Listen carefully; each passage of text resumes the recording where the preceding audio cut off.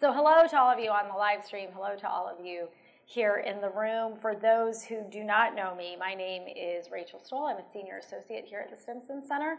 I run the Conventional Defense Program, which looks at a wide variety of issues related to the international arms trade, including how the arms trade is regulated, and that's what we're going to be talking a lot about today. We are here to talk about the launch of a new report. If you do not have a copy of the full report or the short summary, if this seems too daunting, you can just read the 5-page version. There are copies on the side of the room along with bio sheets, but this, for those who can't read this online, it's called With Great Power, Modifying U.S. Arms Sales to Reduce Civilian Harm.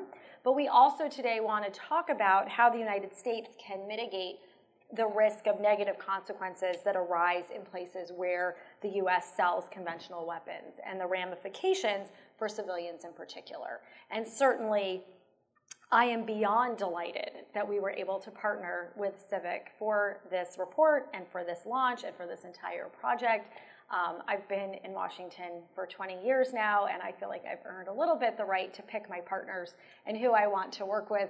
And so I was particularly pleased when Dan asked me if I wanted to work on this project, not only because I think Dan is great, but I also think that the subject matter that we're going to discuss is particularly relevant, it is timely, and it's really important.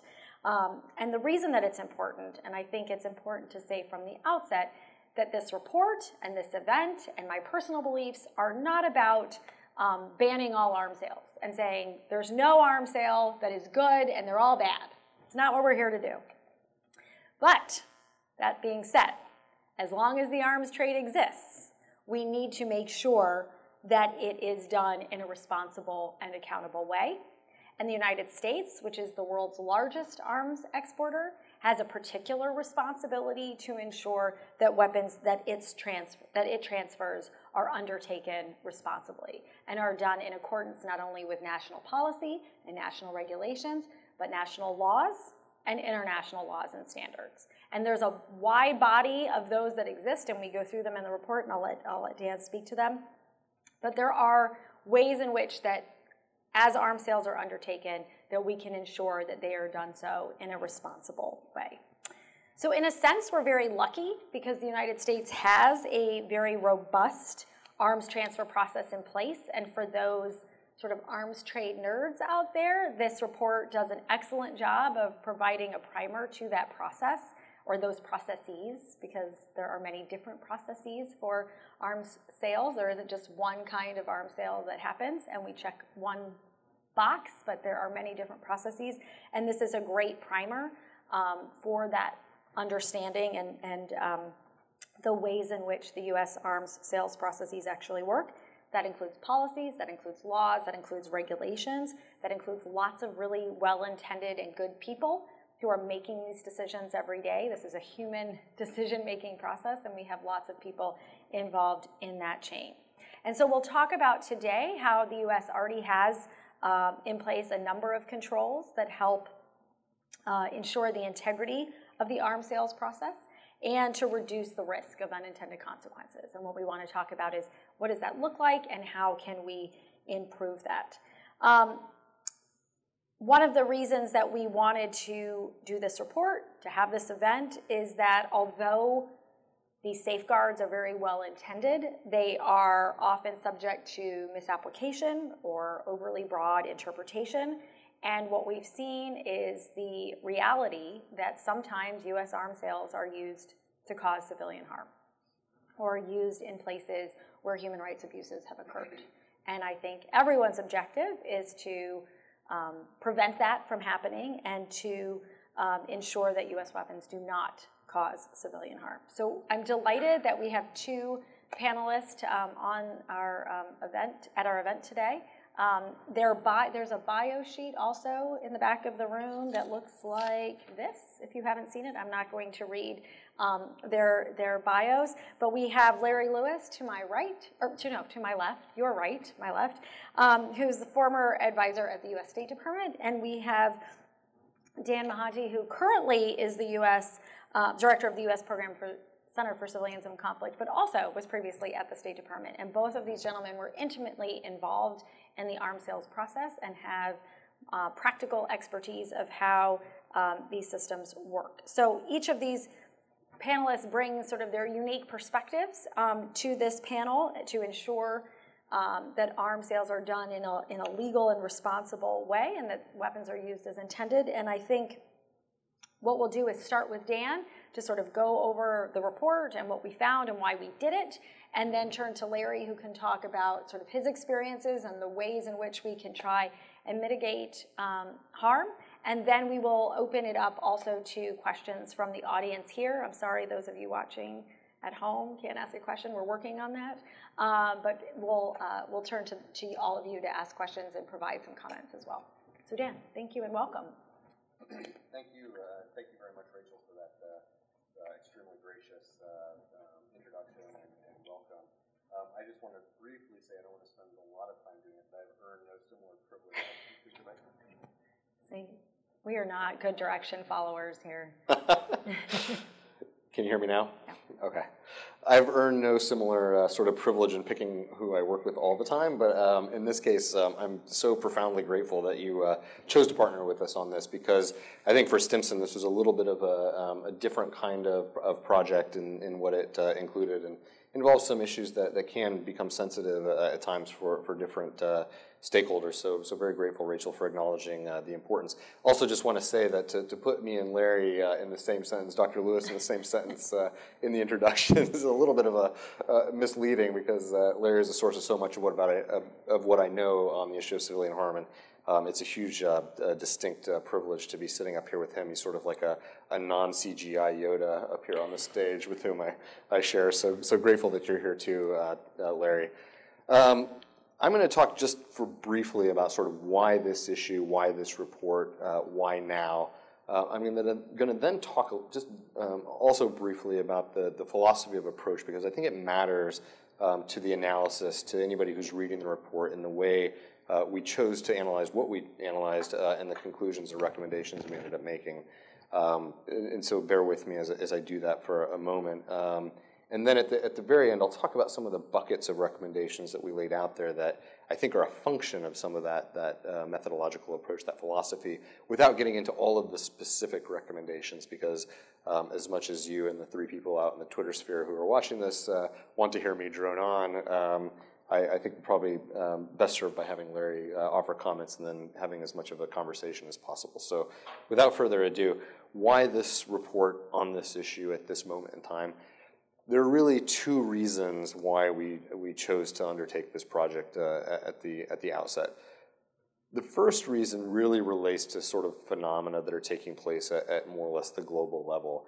It doesn't really matter which source you choose to look at. The bottom line is that, at least by one accounting, we had 102,000 people killed in armed conflict last year. That's probably an undercount by any estimation, or at least a conservative estimate. Conflicts are raging in more places than ever. We had at least 34 countries by one count with an active armed conflict taking place within their borders, I think, and a number of other countries that are either involved as a primary party or a secondary party to conflict. Related to that, and the reason that this is included in the report, is the fact that the Secretary General laid out the relationship between armed conflict and the proliferation of arms, be they conventional arms sold and purchased on the commercial market or through direct sort of government-to-government sales, or improvised and developed sort of ad hoc by, in some cases, armed non-state groups, and unfortunately, in some cases, by state actors like barrel bombs in Syria. So the issue is to me taken on a sort of unprecedented importance in terms of the relationship between, in general, the issue of the arms trade and arms proliferation, arms production, and conflict, its proliferation, its duration, its inception. And so this issue to me was worthy of some focus. But the second reason, and the reason I think we really pushed us over the edge in doing something specific on the U.S. arms trade, really has more to do with the United States. And when I say that, what I mean is, number one, the U.S. has had and has the institutions with which to engage on constructive policy recommendations that are more likely to lead to refinements on the margins. There's also traditionally been at least some policy context within which you can work that says, yes, we want to advance American economic and industrial interests, but we also want to do it in such a way that preserves the international institutions we fought to actually help create and to establish and to protect and enforce, and because, quite frankly, there's some combination of American security interests and American values, and I have no problem saying American values, are served by sort of greater due diligence when it comes to the way that arms that are manufactured in the United States are sold. So there was kind of an opportunity to have a partner in this, and that kind of gets back into the methodology that we undertook in terms of actually trying to engage with the government and thinking about the government, how they would receive it, and what they might be actually willing to do with it, with the recommendations if they were to read it. Because I think we all learned in whatever grad school we went to that it's only useful if it's prescriptive, and so that was realistic we'll deal with later, but prescriptive at least is part of it. But there's a second part of that too, which is not just sort of the possibility of a partner in a history of institutions, but also there was a moment in time this year when you would read the papers and you saw the discourse around high-profile arms sales heavily infused not only with a sense of politics, but also with the connection to actual real-time conflicts that were taking place and consequences for civilians. There are many of you in the audience who have been dealing with this a lot longer than I am, Rachel included, Larry too, Bill Hartung, others in the room who have been dealing with the arms trade for a long time and can easily relate it to conflicts. But I think in this last year, you did see headline pictures from Yemen, from Nigeria, and other places where the concept of a U.S. arms transfer took on new political dimensions because of the very explicit connection between that transfer and the likely consequences for civilians in a conflict that the U.S. may or may not have any interest in being involved with. So there was that kind of raised the issue. So more or less that gave us not only the rationale, I think, but the strong motivation to undertake the project. So the premise was, basically, could you avoid that set of circumstances, given the set of variables that I described earlier in terms of, the possibility that there would be a receptive audience to doing something about those headlines? What would you do about it, and could you? And that was kind of the question that we asked at the outset of the project. Could you engineer these processes to avoid these sort of unforeseen consequences? And could you raise these unforeseen consequences, undesired consequences, to a higher profile in the overall calculation of what the U.S. government thinks about when it's looking at an arms transfer? At Center for Civilians in Conflict, and also given my own personal background, to me it's intuitive and only natural that, of course, the first thing you would think about when you're looking at whether or not you want to approve a license or enter into a letter of agreement would be, well, are any civilians going to end up being killed if I undertake this transaction?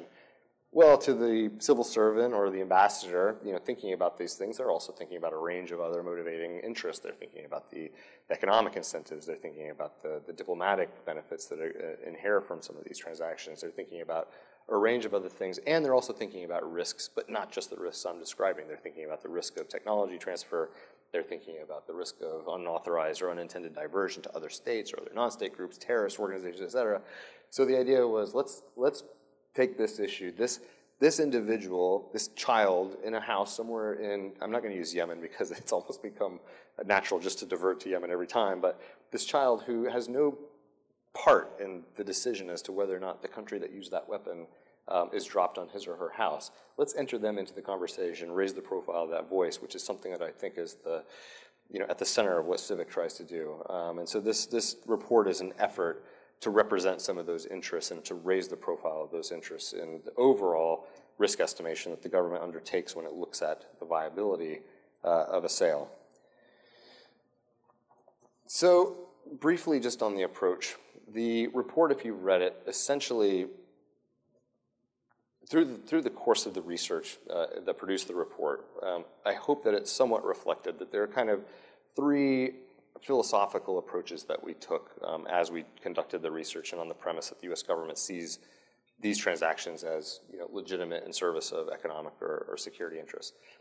First, if you look at the process end to end, you have to kind of deconstruct the incentive structure that exists in a distributed system of decision making, whether that's at the State Department, at the Pentagon, or in industry or at the embassy. You kind of have to understand what's motivating choices at various moments of time in a process that ultimately leads not only to the transaction, but the constraints that bind a policymaker once the transaction's already been taken place when it comes to making a change from the status quo. In other words, if I understand that it's much more difficult for a U.S. ambassador to change the relationship in a weapons sales arrangement with the government, long after the sale's already been concluded, but now the circumstances on the ground are different, how do I get at that incentive structure for that ambassador? How do I convince the ambassador it is worth to say, you know what, we're no longer going to continue this relationship in the same way? What tools can I empower the ambassador with to expand his available options? But more importantly, just how do we understand those incentives from start to finish?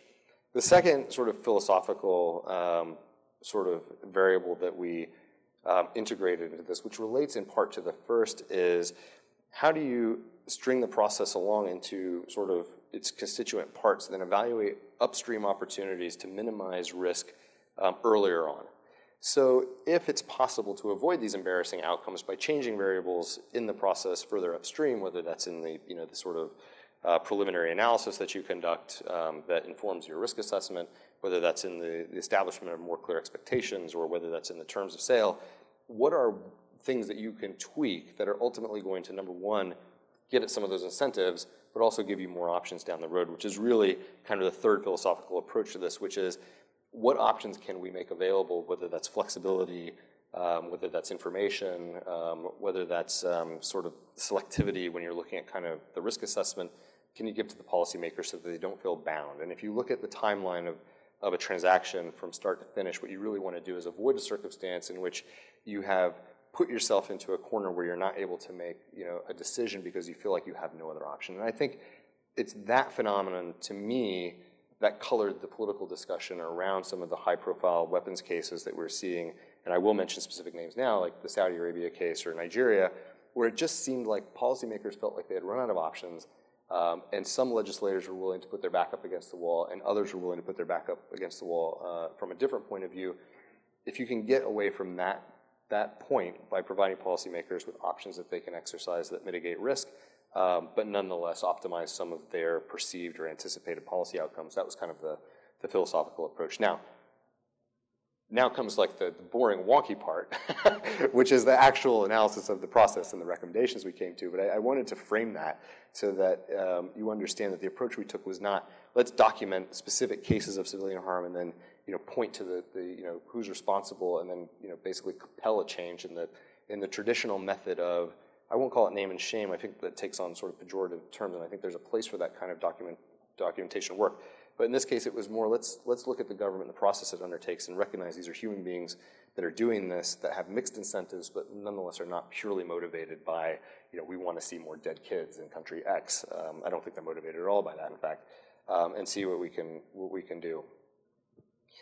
So if you take that philosophical sort of frame and then you look at the buckets of recommendations, I'll just lay out a couple for you here that maybe will stimulate some discussion as we continue. I hope that you read the long form of the report. It's much better than the short version of the report. The short version is kind of like the comic book version. So if you're serious about this issue, you'll read the longer version, including the 10-page description of the foreign military sales process from end to end.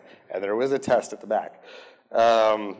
So we argue, this is in no particular order, but it may come out that way, not by design. So we argue that stronger analysis of country capabilities, processes, and controls, and I think you can interpret that in a couple of different ways, both in terms of a country's wherewithal and ability to apply and implement international human rights requirements, international humanitarian law requirements, or you can look at it more purely from a tactical point of view in terms of, do they have the capability systems in place to actually deploy this weapon in accordance with its intent. We think that sort of enhanced risk analysis purely as a function of this issue of civilian harm would actually expand the range of options available to policymakers, because it would give them, I think, a more fully informed sort of risk understanding of the risks.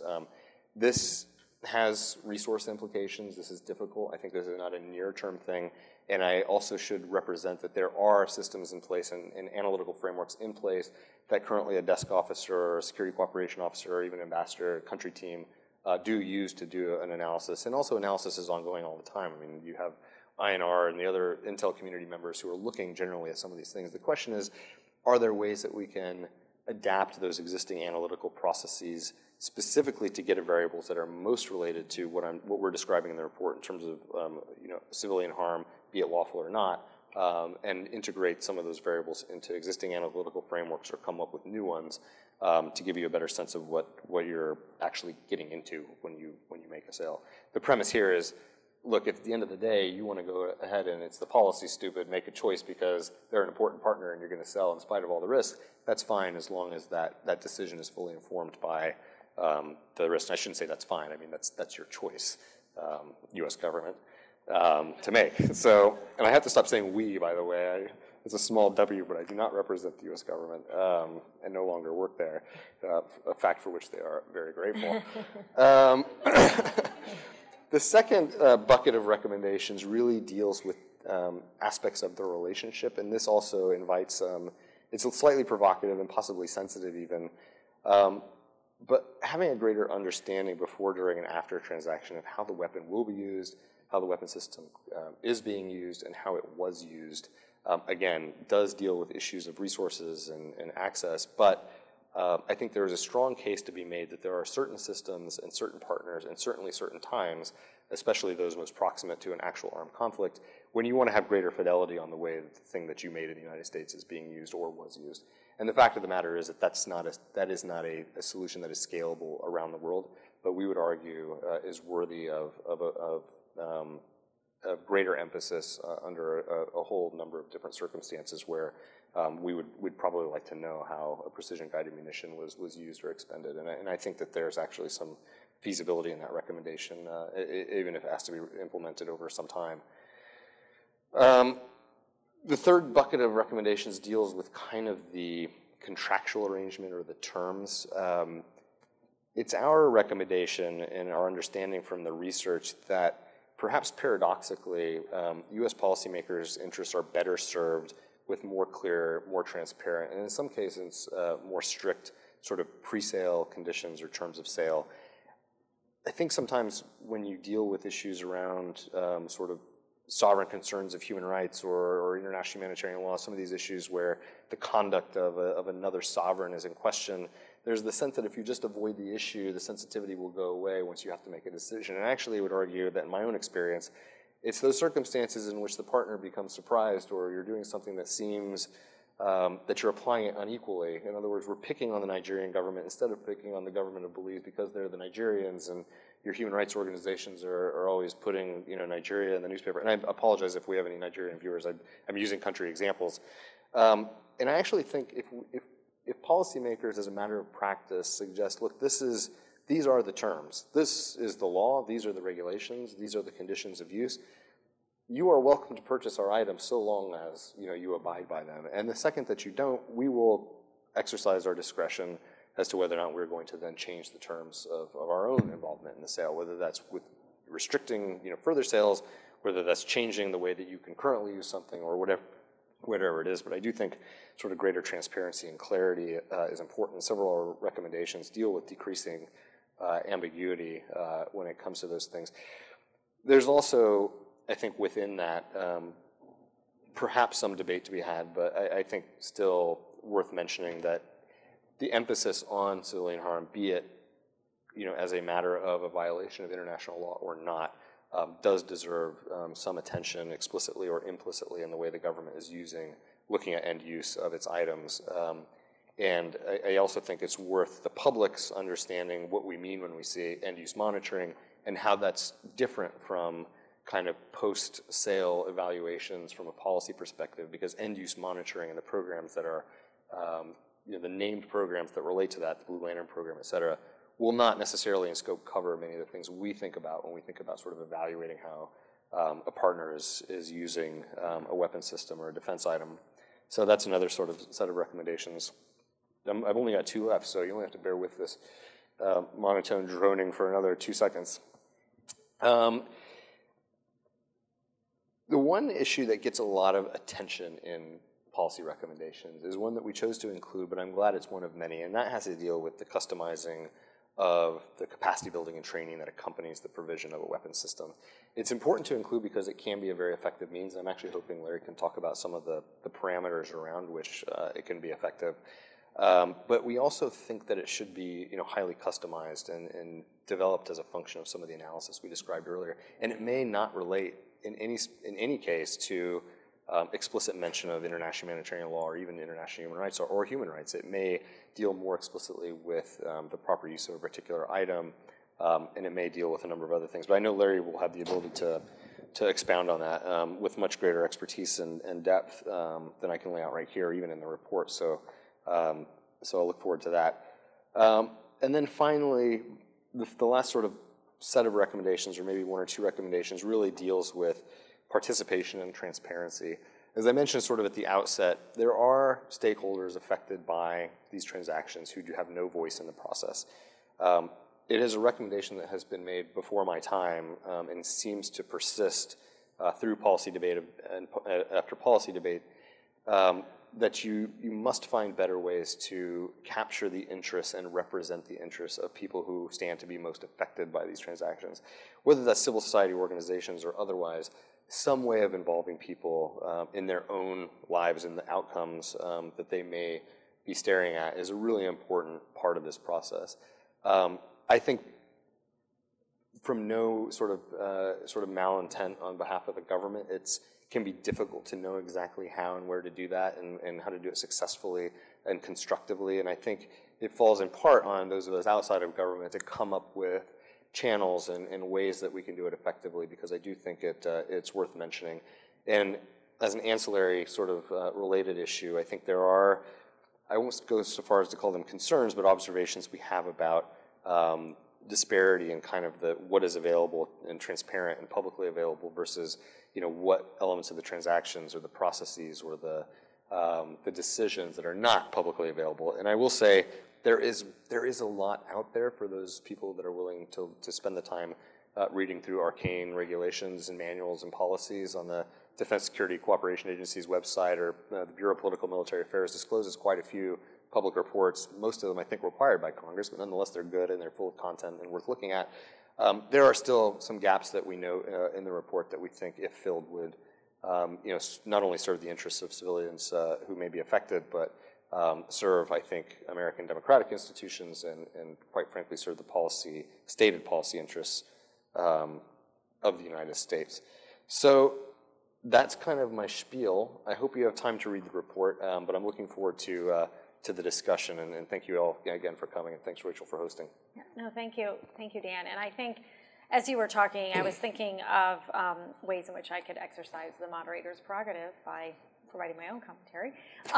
But I think you raised you raised a lot of interesting points. A couple points that I would like to respond to, and that is sort of the difference in the way in which the U.S. treats arms transfer decisions than other countries do. And in other words, we don't have a checklist per se where we say, oh, if this risk happens, then the answer is no.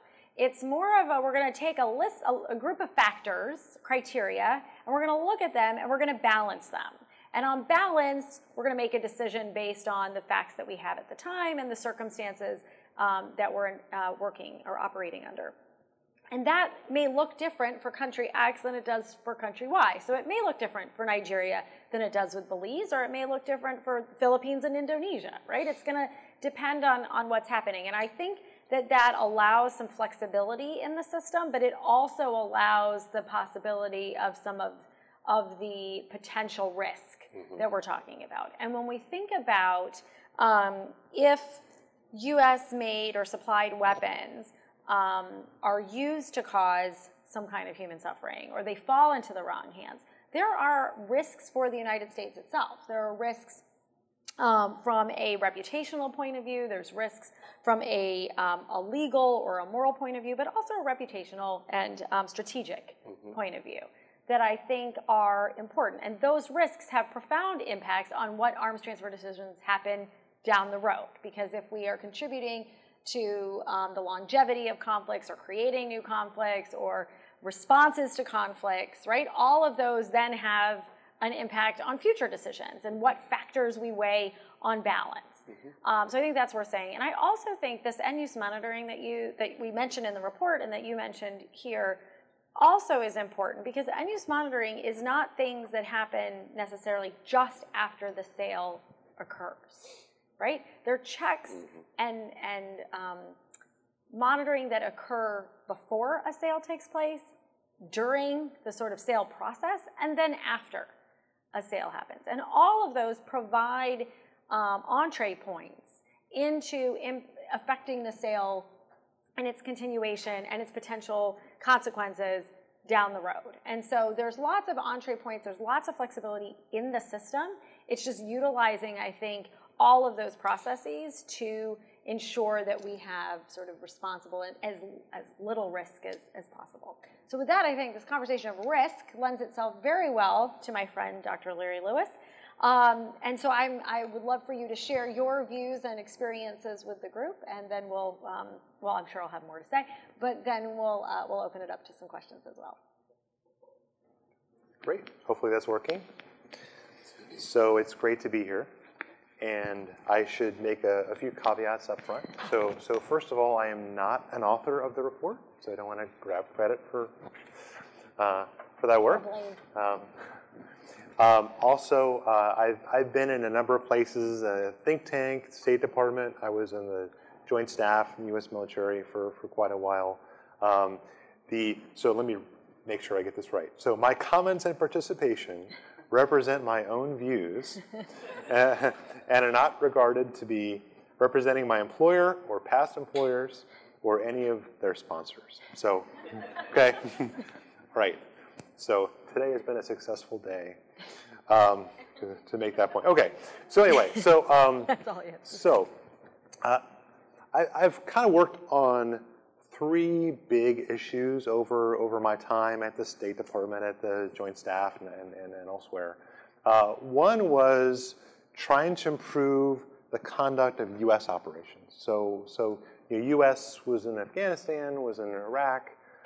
There was an advisory effort to try to improve the effectiveness of those operations, and that was kind of led through the Joint Staff, and I was leading a number of those efforts. We'd actually go forward, work with Petraeus, Odierno, whoever was the commanding general, and try to help in real time, help improve the conduct of operations and help them be more effective. So one is sort of this operational advising piece. The second thing that I've worked on a lot is security assistance. So security assistance is an important part of U.S. policy. We have kind of mixed success with our security assistance efforts. Some have been very successful, we think. Colombia is a good example. Some, like Mali, less successful. So trying to learn, okay, what worked and what didn't work, and how can we get better? So that's sort of the second piece. And then the third piece was working on civilian harm. So as part of my operational advising, I was asked to go to Afghanistan and help advise U.S. forces that were struggling to reduce civilian casualties. And we learned a lot through that experience. And I did one and kept on being asked to do more and more. It turned out a lot of what we thought about what caused civilian casualties was wrong. So we learned a lot about what actually are the real drivers of civilian casualties, how can we reduce civilian harm in operations, and that gave us lots of insight. And so you take sort of those three areas, and the cross area of all those three is this issue. So I'm very excited about this topic, and I think there's a lot that we can do to move it forward. I have notes just because I don't want to take 5 hours getting excited about all the different dimensions. Yeah, good. So first of all, security assistance is definitely something that involves our values and principles. But it's also a strategic issue for the United States. So the United States has a number of real incentives to make security assistance work. We have, of course, the financial incentives that go kind of both ways. First, we get to sell stuff. Second, we don't have to deploy U.S. troops, so that's sort of good. But we also have a vested interest in partners being effective. There are real incentives for partners that are sort of involved in a conflict already for them to take ownership of things themselves, and for us to help them to take that responsibility and to be more effective. And some of the good news stories we've seen is where that happens, where we sort of help the partner to be more effective, more responsible. We kind of get to step back a little bit, and it's a more sustainable solution. At the same time, it doesn't always work as well as we'd like. And one key reason is you have heavy-handed tactics, you have human rights abuses, lots of civilian harm, and those things can cause grievances, and they can create a wedge between the government and the population, and actually exacerbate the conflict. So it is to U.S. interests, both is U.S. interest for us to help solve this problem. It's also to the partner force interest to solve this problem. So it really is, it's a win-win for us to try to solve this problem from a strategic perspective. So what do we do? How do we go forward? And what I found as we talked about specific instances of this issue in the State Department when I was there, we had some really interesting conversations and some different opinions on the way to go forward. And what I found is actually I'm going to go step back from my time working with the government and with armed conflict and go back to my previous experience as a chemist. So I used to walk around in a white lab coat and smell really bad. And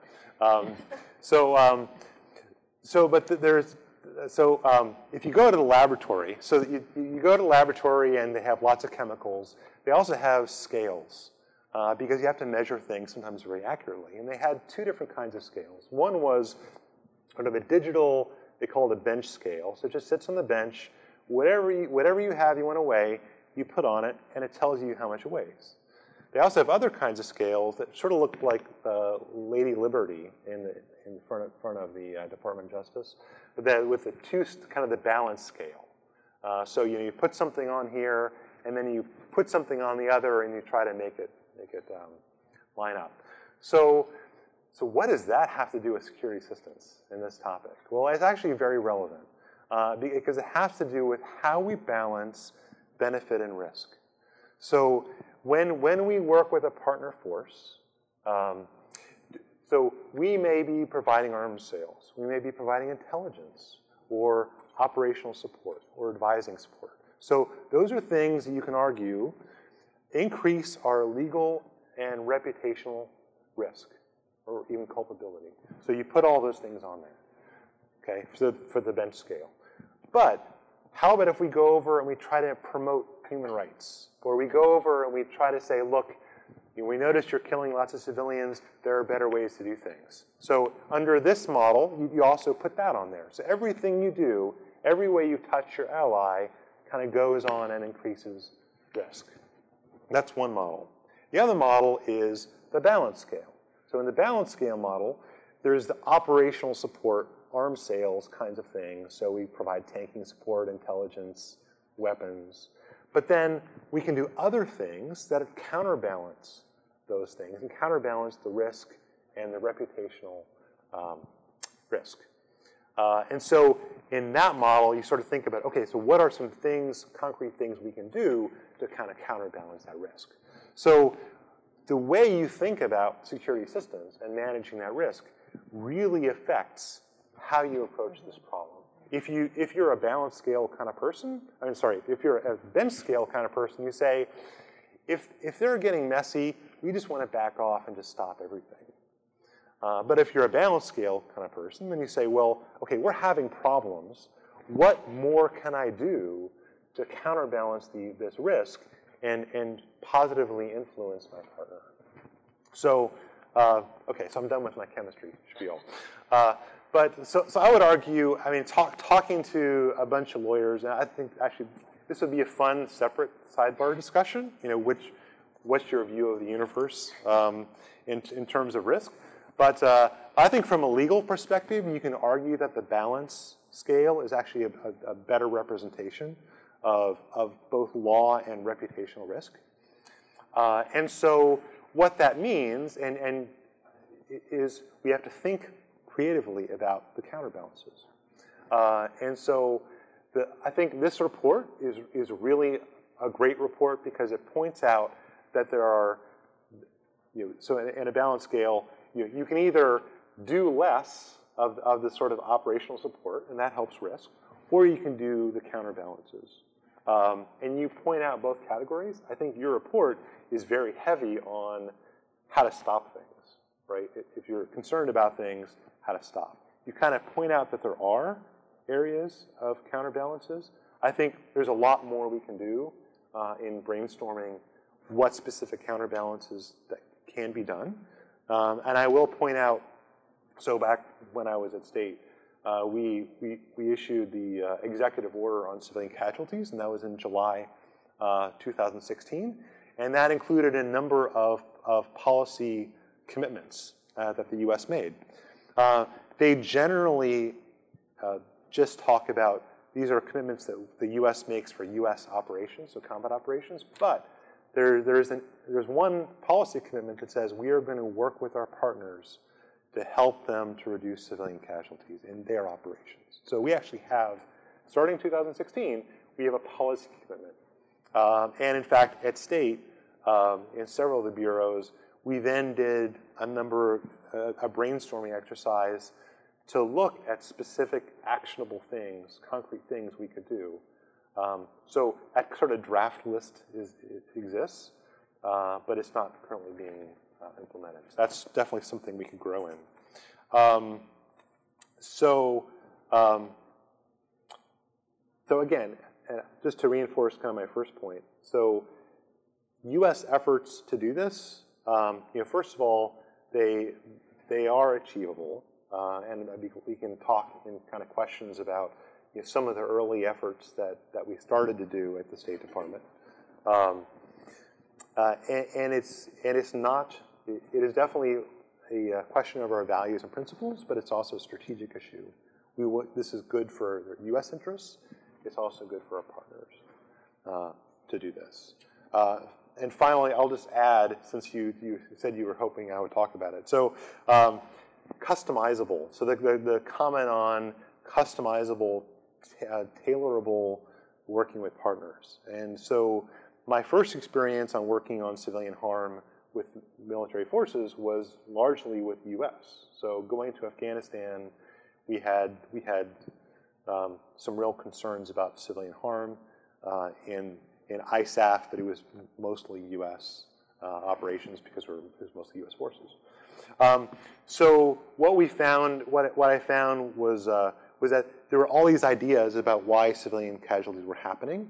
For some people say, oh, it's an IHL violation. If you just fix the IHL violations, then civilian harm goes to zero. Well, that's actually not the case. Clearly, the data shows that's not the case. And then there were other ideas about, civilian casualties happen because of X or Y, so we just need to make these operational adjustments. They actually were trying to do that in 2007 and 2008, and they were wrong. They had misconceptions about why it happened. So if you actually understand why it happens, you can make it get better. So we started introducing kind of data, evidence-driven operational measures in 2010, and sure enough, numbers started going down. Then we found in 2011, they were sort of creeping up again, and we had to do some different things. So you have to be sort of adaptive, and you also have to really be paying close attention to the operational details. So it's not just a matter of, don't kill civilians. It's a very complicated process. And then we did do some advising to the Saudi military, and you basically took some of those same lessons and went to them and applied some of the same lessons, but also learning about what they did and what they did differently.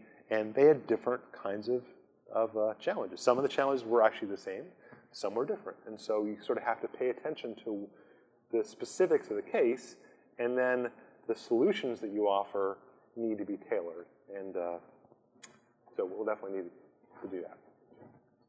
I will give you a two-finger response.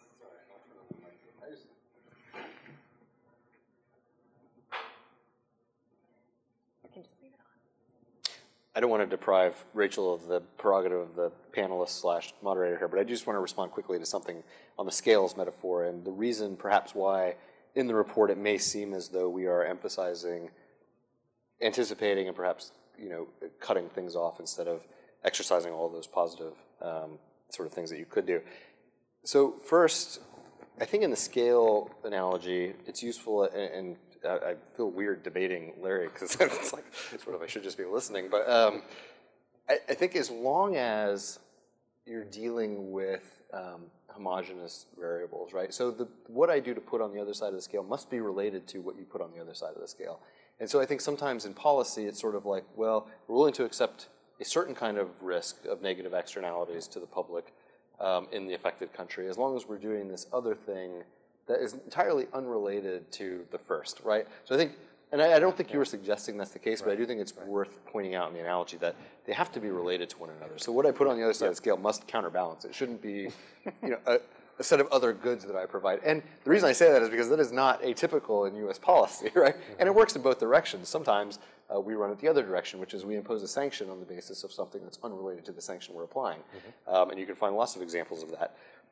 The other thing I just want to mention is you have to be sure that what you think you are exerting on the other side of the scale is having the effect that you want to believe it is having. And maybe this is why I tended towards in the sort of concept of two concepts of liberty here, like the negative obligations, because I do think and for no fault of the U.S. government, the strong incentive is to overstate the value of your positive interventions and understate the potential value of not doing something. And I think until that point at which I and anybody else can be confident that the intervention we offer up as a counterbalance to the risk that you described will actually effectively get at the problem, I think my tendency is to lean in the other direction, but that is not the same as saying there aren't many things we could do. And I hope that the report suggests that as a function of the analysis, which includes, I hope, some of the customized analysis and kind of identification of the problem sources, that would offer both negative and positive options. So I think, listening to what Larry was saying, this is not a new set of challenges. This is not something that just appeared when the Trump administration came into office. And so, I think the U.S. government is trying to do some of these good things that you mentioned, Larry, that they started even prior to your tenure, but that there was an awareness that, I think Dan said it, we don't go in saying, well, let's kill as many children and civilians as we can with this arms sale. That's not sort of the motivating factor for arms sales. So there's a recognition that we have a challenge. There's a recognition that we have a problem. It's not new. I wish someone from the U.S. government was here on the panel to talk about some of those things that are being done at a very practical and tangible level. We'll sort of try and fill in as we can, but obviously we can't speak for them. But I think this notion of having tailored approaches is a positive one. I think, though, we do need to figure out how to institutionalize that approach, right, to have those tailored approaches, that we don't want to necessarily a one-size-fits-all. We don't need the same sort of risk mitigation measures for the United Kingdom as we might for the Philippines or as we might for Nigeria or Saudi Arabia or Egypt or Bahrain, right? There's different circumstances in each of those, but it's how do you sort of holistically put those measures and those processes and procedures in place. The other thing that sort of concerns me is, and I think it's a growing trend, is the sort of militarization of foreign policy, that our entree point, our discussion point, our development of partnerships with our allies is very much based on our defense relationship, on providing them with weapons and using that to foster joint operations or establishing areas of common concern. And so what I would like to see is sort of that balance and maybe a shift. Maybe the scales are a little bit more weighted towards diplomacy and political engagement instead of the default being the defense relationship. I think it's very understandable in the time and place in which we are living, that is sort of the default, but I think it is, and we've seen it, I would say in the last 15 years in particular, sort of the the lessening of the influence of the State Department, whether it's on arms transfer decisions or in other places, and the rise of sort of the, and it's not just a budget issue, although certainly having sort of a disproportionate budget makes an impact, but whether it's resources or personnel, just the approach and the turn to sort of defense relationships to foster those diplomatic and foreign policy ones. So that's something that's, I think, larger, and maybe it's the next conversation that we have on this stage, but I think it's also worth raising that as you're thinking about these scales, and whatever kind of scale, who knew we would be talking about science today, if you're talking about the scales, you know, what you're putting on your scale, whether you're balancing or just measuring, right, those are important factors. Maybe the three of us have talked a little bit, maybe I've talked too much. I want to make sure that we have an opportunity to hear from those of you here. I know we have serious experts in the room who I certainly look up to on these subjects, and so I want to give people an opportunity to ask a question or raise an issue that perhaps we haven't touched on here. We have mics. Yes, we have a mic in the back of the room. We have two mics in the back of the room. If you could, A, hold it straight so that it doesn't give you feedback, but B, introduce yourself so that we just have a context of where you are coming from, that would be great. And I will open it up. We have a question right here in the front, and then we'll go to Jacob in the back and then over here on this side. Thank you. My name is Brian, and I served as a Government Relations Fellow at Amnesty International USA till December of this year, although my remarks are in a personal capacity today. And just wanted to thank you for setting out a progressive reform agenda for arms export controls that really puts the minimization of harm to civilians at the center of the agenda. But as you know, and as I documented the recent post on just security, there is an arms reform agenda currently being led by the National Security Council, which aims to weaken the arms export controls in the name of improving economic competitiveness of U.S. defense and gun firms. While the reforms have been under-publicized to date, it's reported to include efforts to rewrite the U.S. munitions list to remove guns and to move them onto the commerce control list instead, efforts to rewrite the drone export policy to make it more easy to sell militarized drones, efforts to rewrite PPD 27, setting out the conventional arms transfer policy, and perhaps most troubling of all, efforts to rewrite the international traffic in arms regulation. And while we hope that reforms will result in progressive reforms like those you propose in this report today being taken up, the processes so far, which have been very untransparent, appear to be giving more input to the defense and gun industry. And I just wanted to reflect that over the last decade, there's really been an extraordinary coalition to build to create an arms trade treaty. Today, it appears that treaty is under attack. The gains we've made with that coalition are being lost, and the coalition is dissipated. Last year, we saw recent sales of arms by the Trump administration of $80.7 billion for the first 11 months of 2017, including the sales of U.S. arms, bombs and fighters to the Saudi coalition that's bombing Yemen, including Saudi Arabia and Bahrain. The Trump administration has also proposed sales to El Salvador, Turkey, the Philippines, countries with problematic human rights records, gun sales to the military forces. And Trump finally personally linked arms sales to trade imbalances in Vietnam on his most recent trip to Asia, where he signaled to the Vietnamese that if they were to buy arms, he might not look so much at the trade deficit. And this might reduce the U.S.-Vietnamese trade deficit. So against the backdrop, I have two questions really for the panel. First is, what is the implications of guns coming off ITAR and onto the commerce control list? Did your report and recommendations address this? Also, I would like to hear from Larry about this. It seems to me at least that whichever model you're using, the measures or the scale model, the thumb is being pressed very firmly on the scale that says sell, and there's been no cases in the last year that says don't sell. So secondly, where is the coalition now to stop the weakening of arms export controls? What can we do about this? Do you want to take the question on export control? Yeah, and actually there are others in the room who focus a lot more attention on export control reform, and I welcome them to raise their hand and talk about this necessary. Rachel has also covered not only export control reform, but conventional arms transfer. Just leave it on. Just leave it on. We're going to get your heavy sighs and your breathing. Just leave it on. Conventional arms transfer policy, export control reform, and the export policy related to unmanned aerial systems. All of those are kind of separate and distinct policy issues that you raised that have been dealt with. I would quickly note that these initiatives, of course, are not new. They were undertaken by the former administration, which is not to say that there aren't attendant risks that have carried into the new administration and new levels of emphasis being placed on, I think, to your point, some of the commercial benefits that arise from them. Just very quickly, I'll mention that the scope of the report excluded, really because of bandwidth, but also just to keep some discipline on CIVIC's role, small arms and light weapons for the time being, although we haven't excluded the possibility of taking that up. Not wanting to speak on behalf of people like Brittany Benowitz and others who have done a lot of really great work on this. And if you haven't read her work on export control reform and others, maybe Security Assistance Monitor, others that have written on this, I think there are valid concerns that have been represented in the public discourse that remain when it comes to the shifting of certain items from state control to commerce control.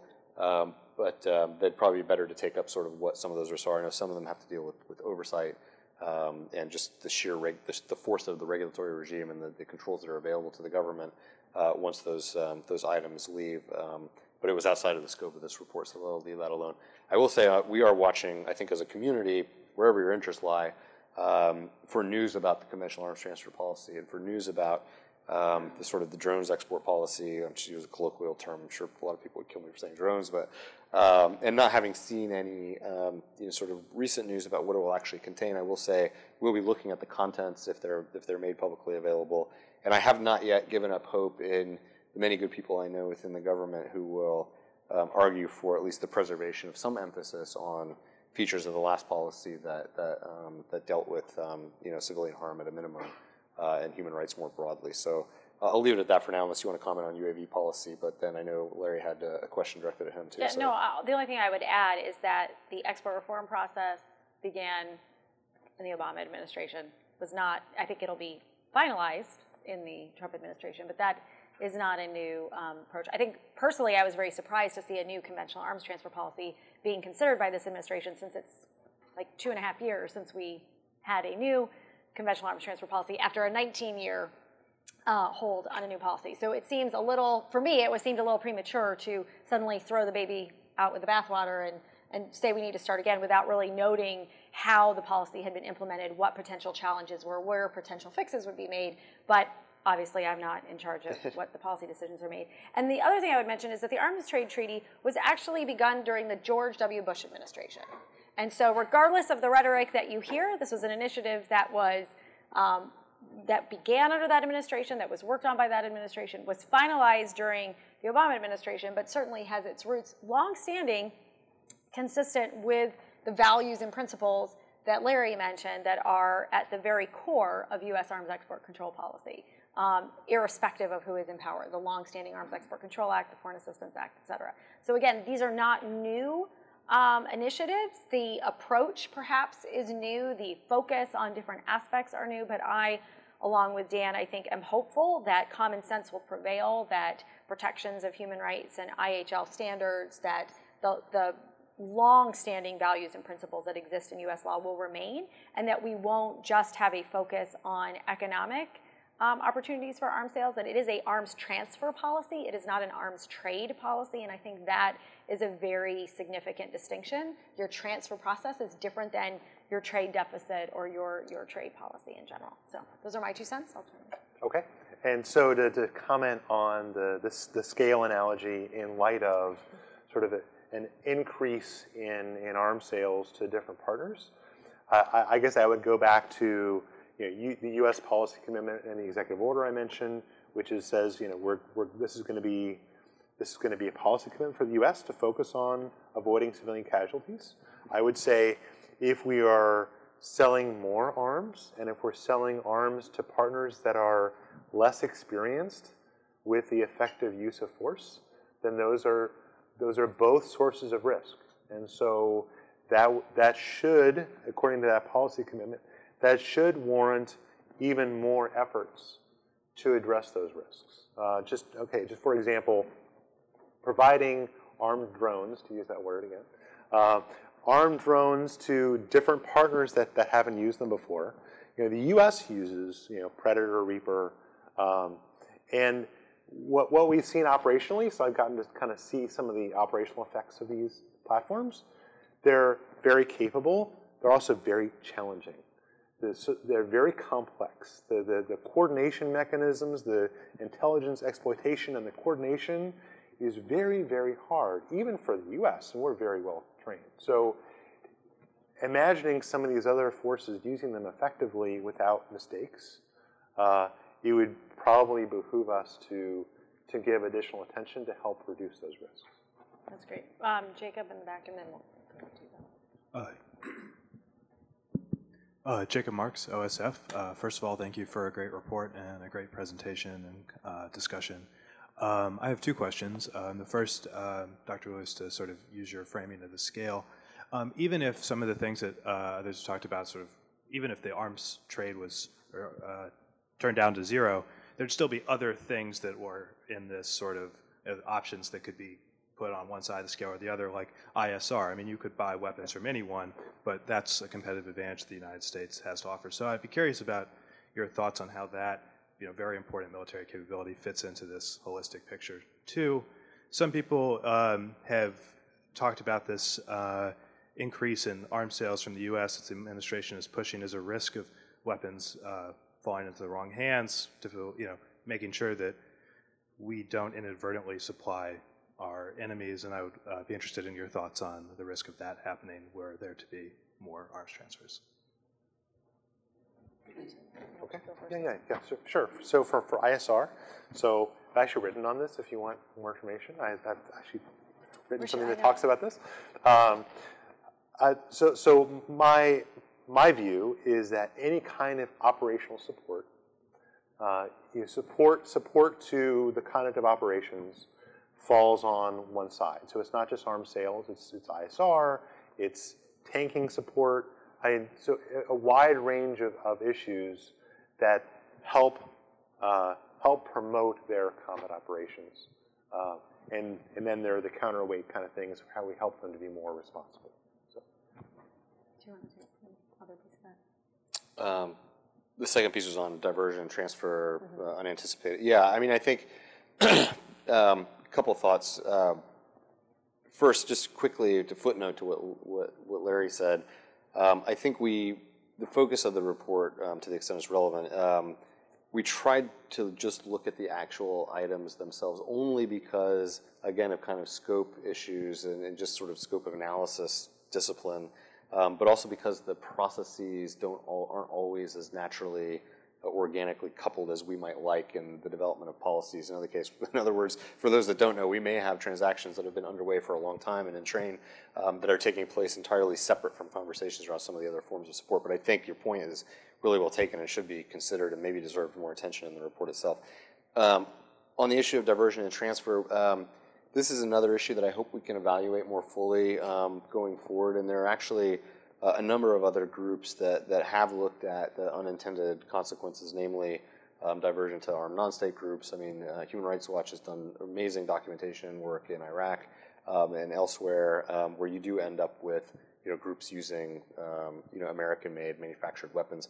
I think to do that service in a similar kind of way, we would really need to look at some of the variables that are most related to that risk.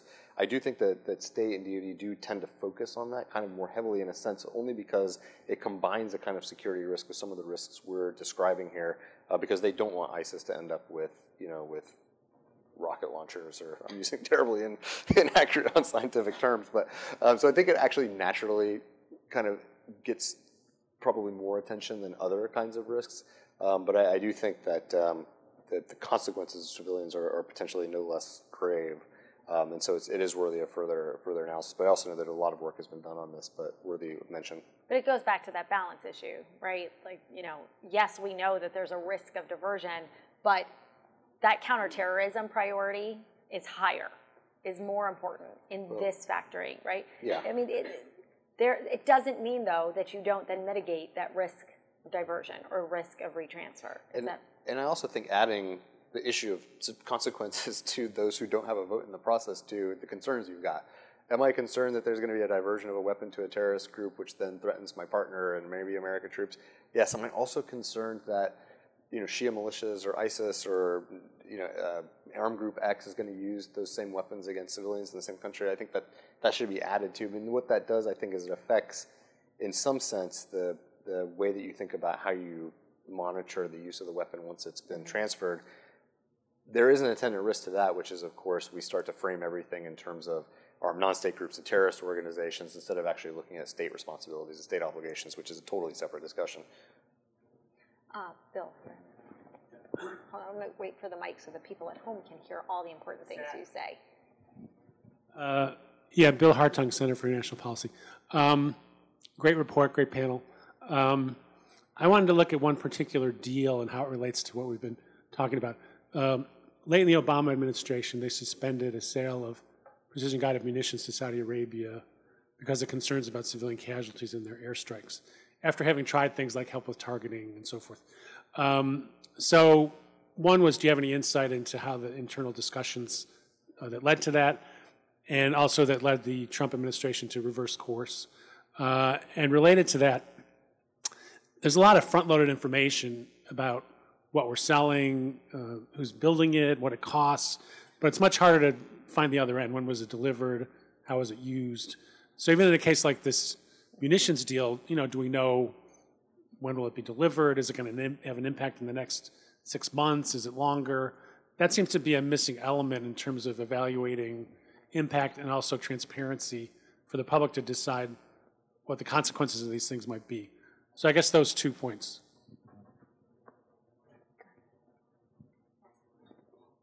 Sure, let's take 2 for the price of 1. All right. I actually have 2 questions, sorry. That's great. 4 for the price of 1. Kate Kaiser, Win Without War.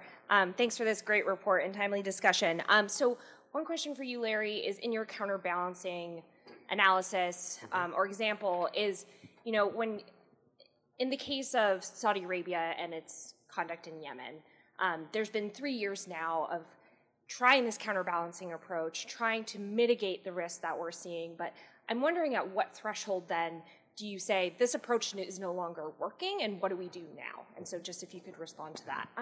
And then one question in the report about how the U.S. government does not agree with the ICRC's analysis of Common Article 1, and just why you think that they do have that analysis and that they don't agree with it, and also, like, how could we possibly change that? Because I feel it's used as a workaround to kind of get away from these discussions of these are actually unlawful airstrikes, for example, in Yemen, and we really need to be rethinking our policy in those types of scenarios. Thank you.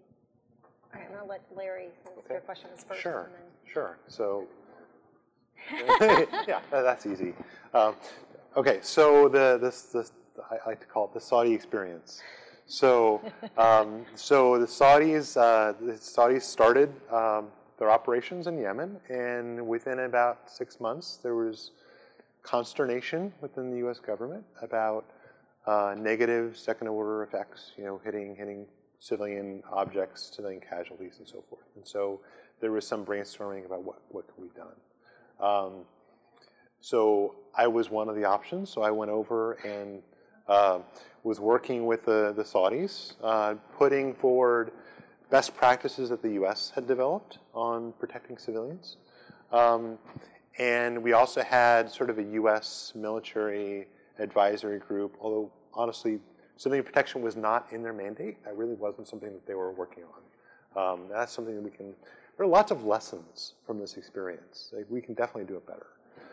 So what we found is, so I went forward, started working with our U.S. military partners to sort of help the conduct of the campaign. And we also had, this is really important to doing this moving forward, what I like to call operational end-use monitoring. So it's not the end-use monitoring is the thing still where it was, but actually how are they using it operationally? What are the operational effects of these weapons and other things, capabilities that we're providing? So we started doing that sort of in this informal way, because it had never really been done before. And it was difficult because we didn't really have the tools, we didn't have the resources, but we were trying to do it with the best we could. And so with sort of that ad hoc effort, we're trying to both affect what they did, influence them positively, and then sort of evaluate, are we being effective at all, or are we just, just trying to make ourselves feel better? And so what we found is in the first few months, we saw a difference. It wasn't perfect, and honestly, it's not fair to expect perfection. I mean, even when I was over in Afghanistan, helping the U.S., most really professional force, it took time to turn the ship. It really does. It takes a long time to actually implement and change and see the fruit of operational refinements. But we were seeing changes to procedures. We're seeing operational changes based on some metrics that we developed, and it was hopeful. And then we had the ceasefire in March, and so things mostly stopped, and so everyone just relaxed. Hey, it's over. We pulled the U.S. military advisors out. The Saudis were sort of doing other things, and then things started up again in August, and we did not cover down like we were before. So things got really bad again, and it's not surprising. I mean, that's sort of what you'd expect because we weren't really trying very hard to sustain the things that they were doing. We pulled a lot of the bootstraps out that we had before. So we saw progress. Labs kind of stopped covering, and then things got bad. And then this is where the scale thing matters, because there was this policy discussion, and they're like, well, look, they're bad again, and so we just give up. We're gonna stop, and we're gonna stop this arms transfer as a sign of our discontent, and we really stopped trying to influence them at that point. And so that's where I think that it really matters. Is it we wouldn't do anything, or even if we say, look, we're really concerned about these things, we're going to put a hold on these, we could still be working with them. And they were asking, by the way, they were asking for us to help them again. They knew. I mean, even when they just started up next week, they were like, we would like help again. And sort of reputationally, the reputational risk, we're concerned about the perception of us working with the Saudis. So I would say it was kind of a failed experiment in some ways, because first of all, we only did it very episodically, and it's nice to think that I can fix things, but just a couple trips over to work with a partner is not enough. We need a little more than that, and we also need to be more sustained. And so. Well, and the solution, I think, to these challenges is not all on your shoulders, right? It can't be Larry Lewis will just go in and save the day on every time there's a potential risk of an arms sale, right? As great as you are, as good a work as you do, we can't have the fate of the U.S. government and its arms transfer decisions be dependent on an individual, right? It has to be, I think, as you say, more sustained and institutionalized and less ad hoc. And until that happens, I think we're going to keep seeing, the same kinds of issues, right? Not just in the Saudi context, but will pop up in other contexts as well. Do you want to take just only because I do think we have slightly different tacks on this, and Larry lived it, and I lived on the margins of it as a low-ranked civil servant in the same office, but somehow lower.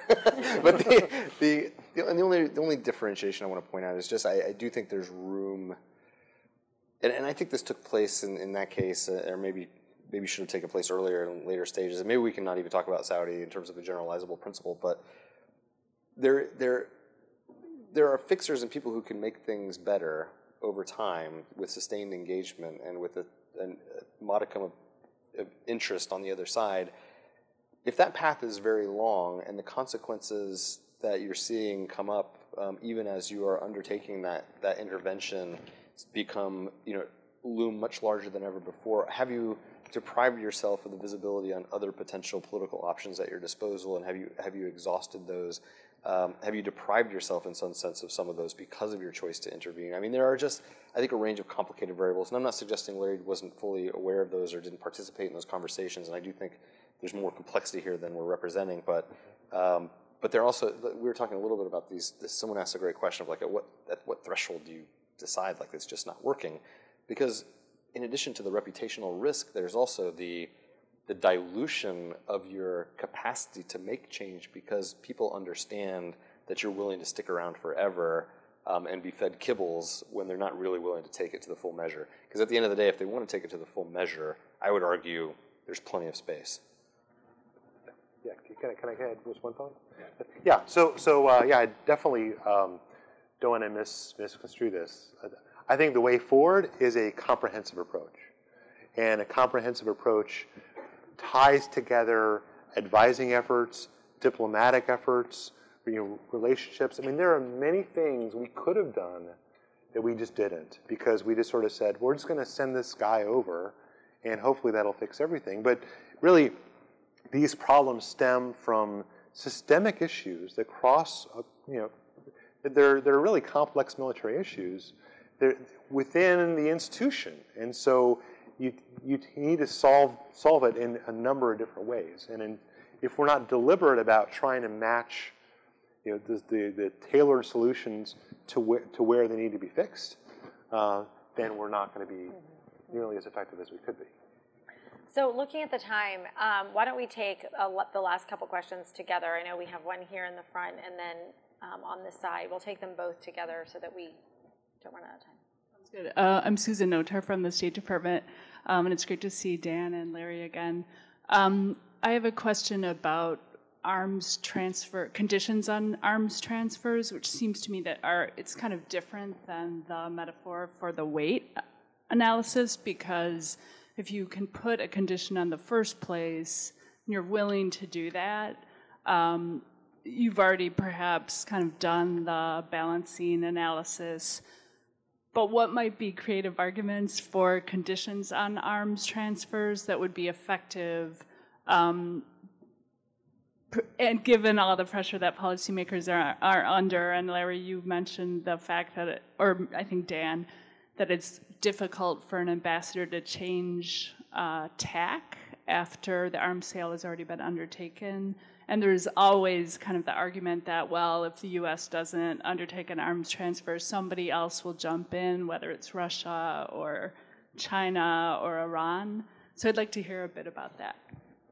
And then can you just pass the microphone down to, Carol. Thank you.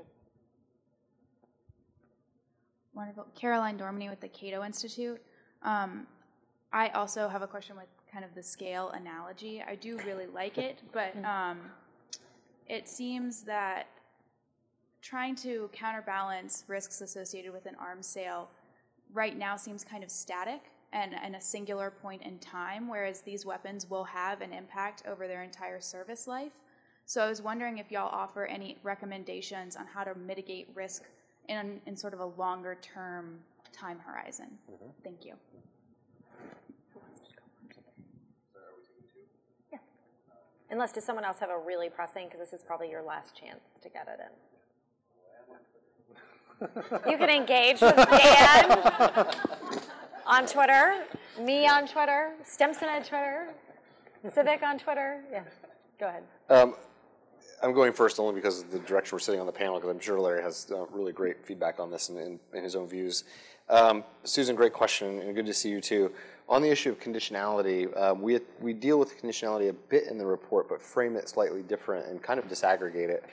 My instinctive preference is to actually treat it as both kind of selectivity through prerequisites and then conditionality once a sale has been taken. And what I mean by that, to kind of make it less abstract, is if there's the way to kind of get away from the stigma of conditionality by looking at sort of prerequisite qualifications for the transfer or the purchase of certain kinds of items at certain stages, that seems to me a more creative or perhaps politically palatable way of doing things that's more consistent with the status quo, the way things are already done. So if we can inform the way that the State Department and Defense are considering a transaction on the basis of where a country is and where it could potentially get to and what could be done on the positive side of the scale to help them get to that point whereby they would then become more qualified perhaps to purchase something without doing it in kind of a patronizing way. I think that's one way to do it and gets away from kind of if you do X in a static moment in time, you'd be, we would condition the sale on your X, Y, and Z, although I think there's room for that as well. There's the post-sale conditionality, though, which I think may be also what you're getting at, which I think also needs to be built into the transaction. So I guess I'm dealing with from kind of 2 points of the transaction, before and then after. And you want to build the conditionality in before the sale, for after the sale, if that makes sense. So that's what we mean when we talk about kind of the strengthening of terms and clarity of the conditions of sale, but then also the policy options that are available to the departments if the terms of a transaction are violated. So not just sort of all future sales shall be ceased, but perhaps all items within this category have to be sort of rendered to a safe space for now, or whatever it is. I think there are more creative options, some of which I know are being exercised. On the issue of, and I know Larry will probably have ideas on that as well. Sorry, it's getting late in the panel. I'm getting more and more sort of inarticulate. But hopefully you get at what I'm saying. We do deal with it in the report. On the service life question, I think it's a really good one. And again, sometimes the answer to these questions, we don't have a specific sort of recommendation in the report that deals exactly with it. But I do think on this issue, we deal with it in a couple of different ways.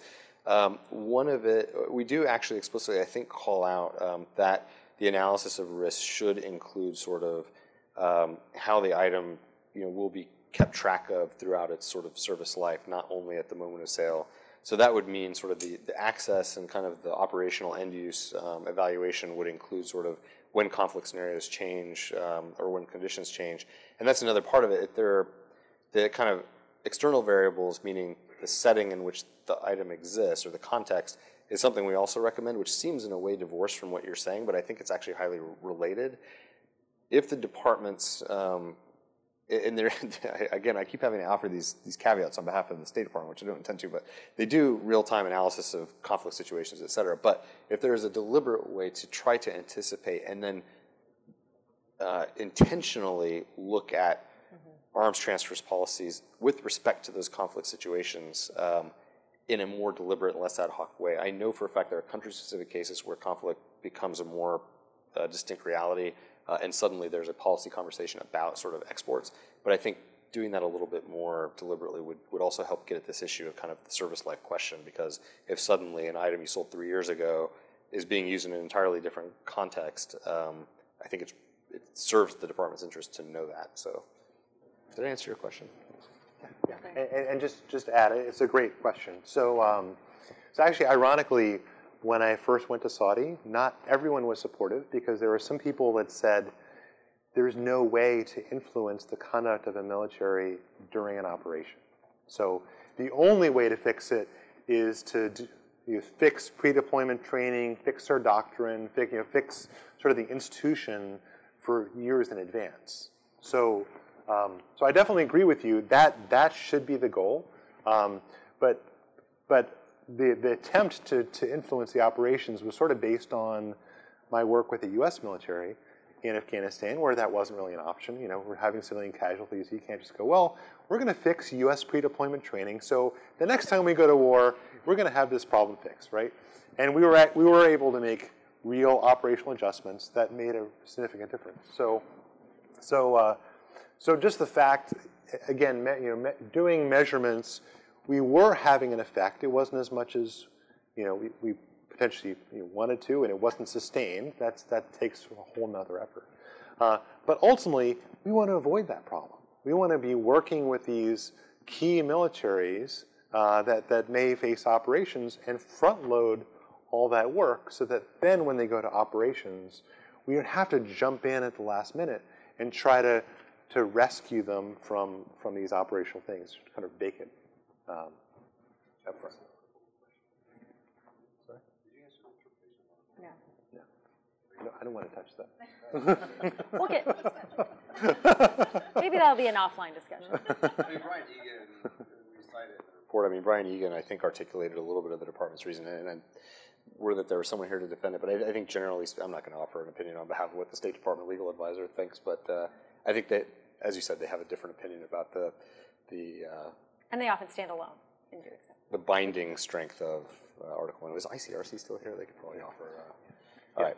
But one thing you can say, though, is that despite that legal position, the policy commitment that the U.S. makes, it kind of stands in the place of it. So you can use that as justification for those same kinds of efforts, just from a different source. As we conclude, I want to pick up on something that's said just at the end there, that there is this pressure that if we don't sell, somebody else will. And I think what our report is saying, that sometimes that's okay. That at some point you draw the line and you say, you're going to make fun of my Picard. This far, we're going to allow this behavior and then no more. And where that line is, I think will differ from country to country and context to context, but there has to be a line. And what this report is saying, and what I think this panel has said, is we have to have the institutions and the processes and the procedures in place to be able to have that conversation in a way that is effective down the road. That these are not decisions, yes, we're making them at a place and time, in context, but the legacy of those decisions lasts, for many cases, more than a lifetime. And we don't want to shorten others' lifetimes because of the decisions that we're making. This is clearly a very rich topic, one that you have not heard the last of from not only these individuals, but I think these organizations as well. And so I encourage you to stay engaged, stay involved, to ask the questions about the reforms and the changes to policies that are taking place. This is often an issue that gets buried in lots of other issues, but it is incredibly important. And if we don't have people paying attention and asking questions, then our policymakers and our decision makers do not feel any pressure to have to answer them publicly and transparently. So I encourage you all to stay engaged and to continue to participate in events like this and to engage with our panelists either on Twitter or otherwise. And thank you for watching at home. Thank you for coming here today. And I look forward to seeing you at the next Stimson event. Thank you.